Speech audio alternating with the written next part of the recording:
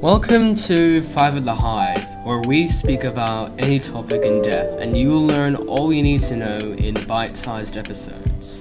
Hi, I'm Rohan, and in 5 minutes you'll learn everything there is to know about Atlantis.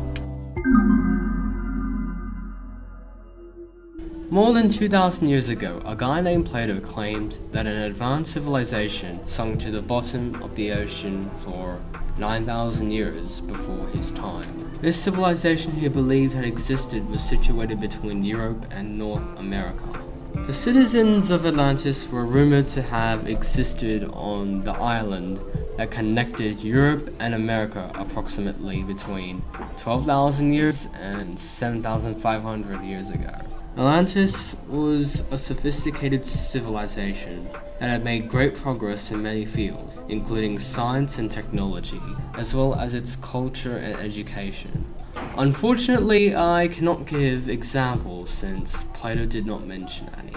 Atlantis would have been considered the first utopian concept created before Sir Thomas More's Utopia. Like, seriously, a technologically advanced, unflawed civilization that he thought of thousands of years before his time.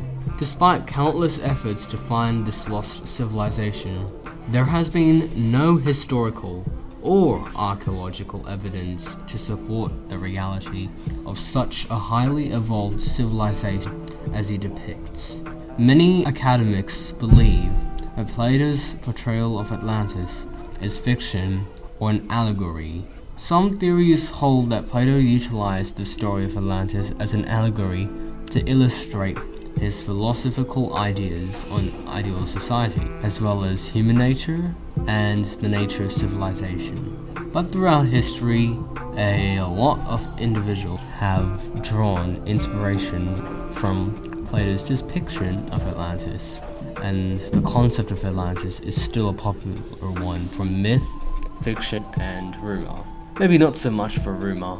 It was later revealed that a civilization similar to Plato's Atlantis had existed in a Mediterranean island known as Crete, and is thought to exist 900 years ago rather than 9,000 years ago before his time. The people who formerly inhabited the land were the Minoans. The concept of Atlantis may have likely came from Egypt, which was already a technologically advanced civilization, although that is just speculation.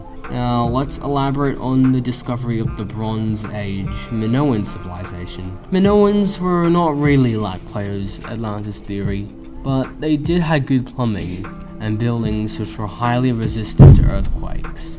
They made scale complexes, and the Minoan civilizations were pretty much just grand and complex architecture, which inspired many different myths and stories, such as the labyrinth. There is only one answer to the existence of Atlantis. There is no proof of Plato's concept to be real. Even if it was, he was being completely misunderstood to another ancient civilization that existed on a Greek island, then on a continental landmass between Europe and America. Well, there seems to be a sunken land under the ocean. It looks a lot like the continent where Atlantis is situated on. No, I'm joking. Atlantis is a lie. There's no longer some myth or anything you hear at your campfire.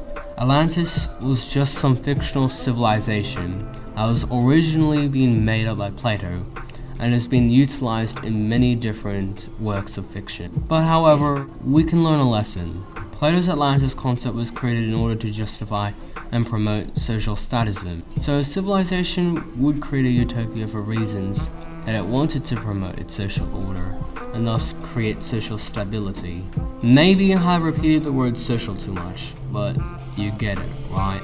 Plato created Atlantis to teach philosophy and to help us humans to focus on innovation and the future of society. So that's Five at the Hive, and I hope you enjoyed the buzz with us next time.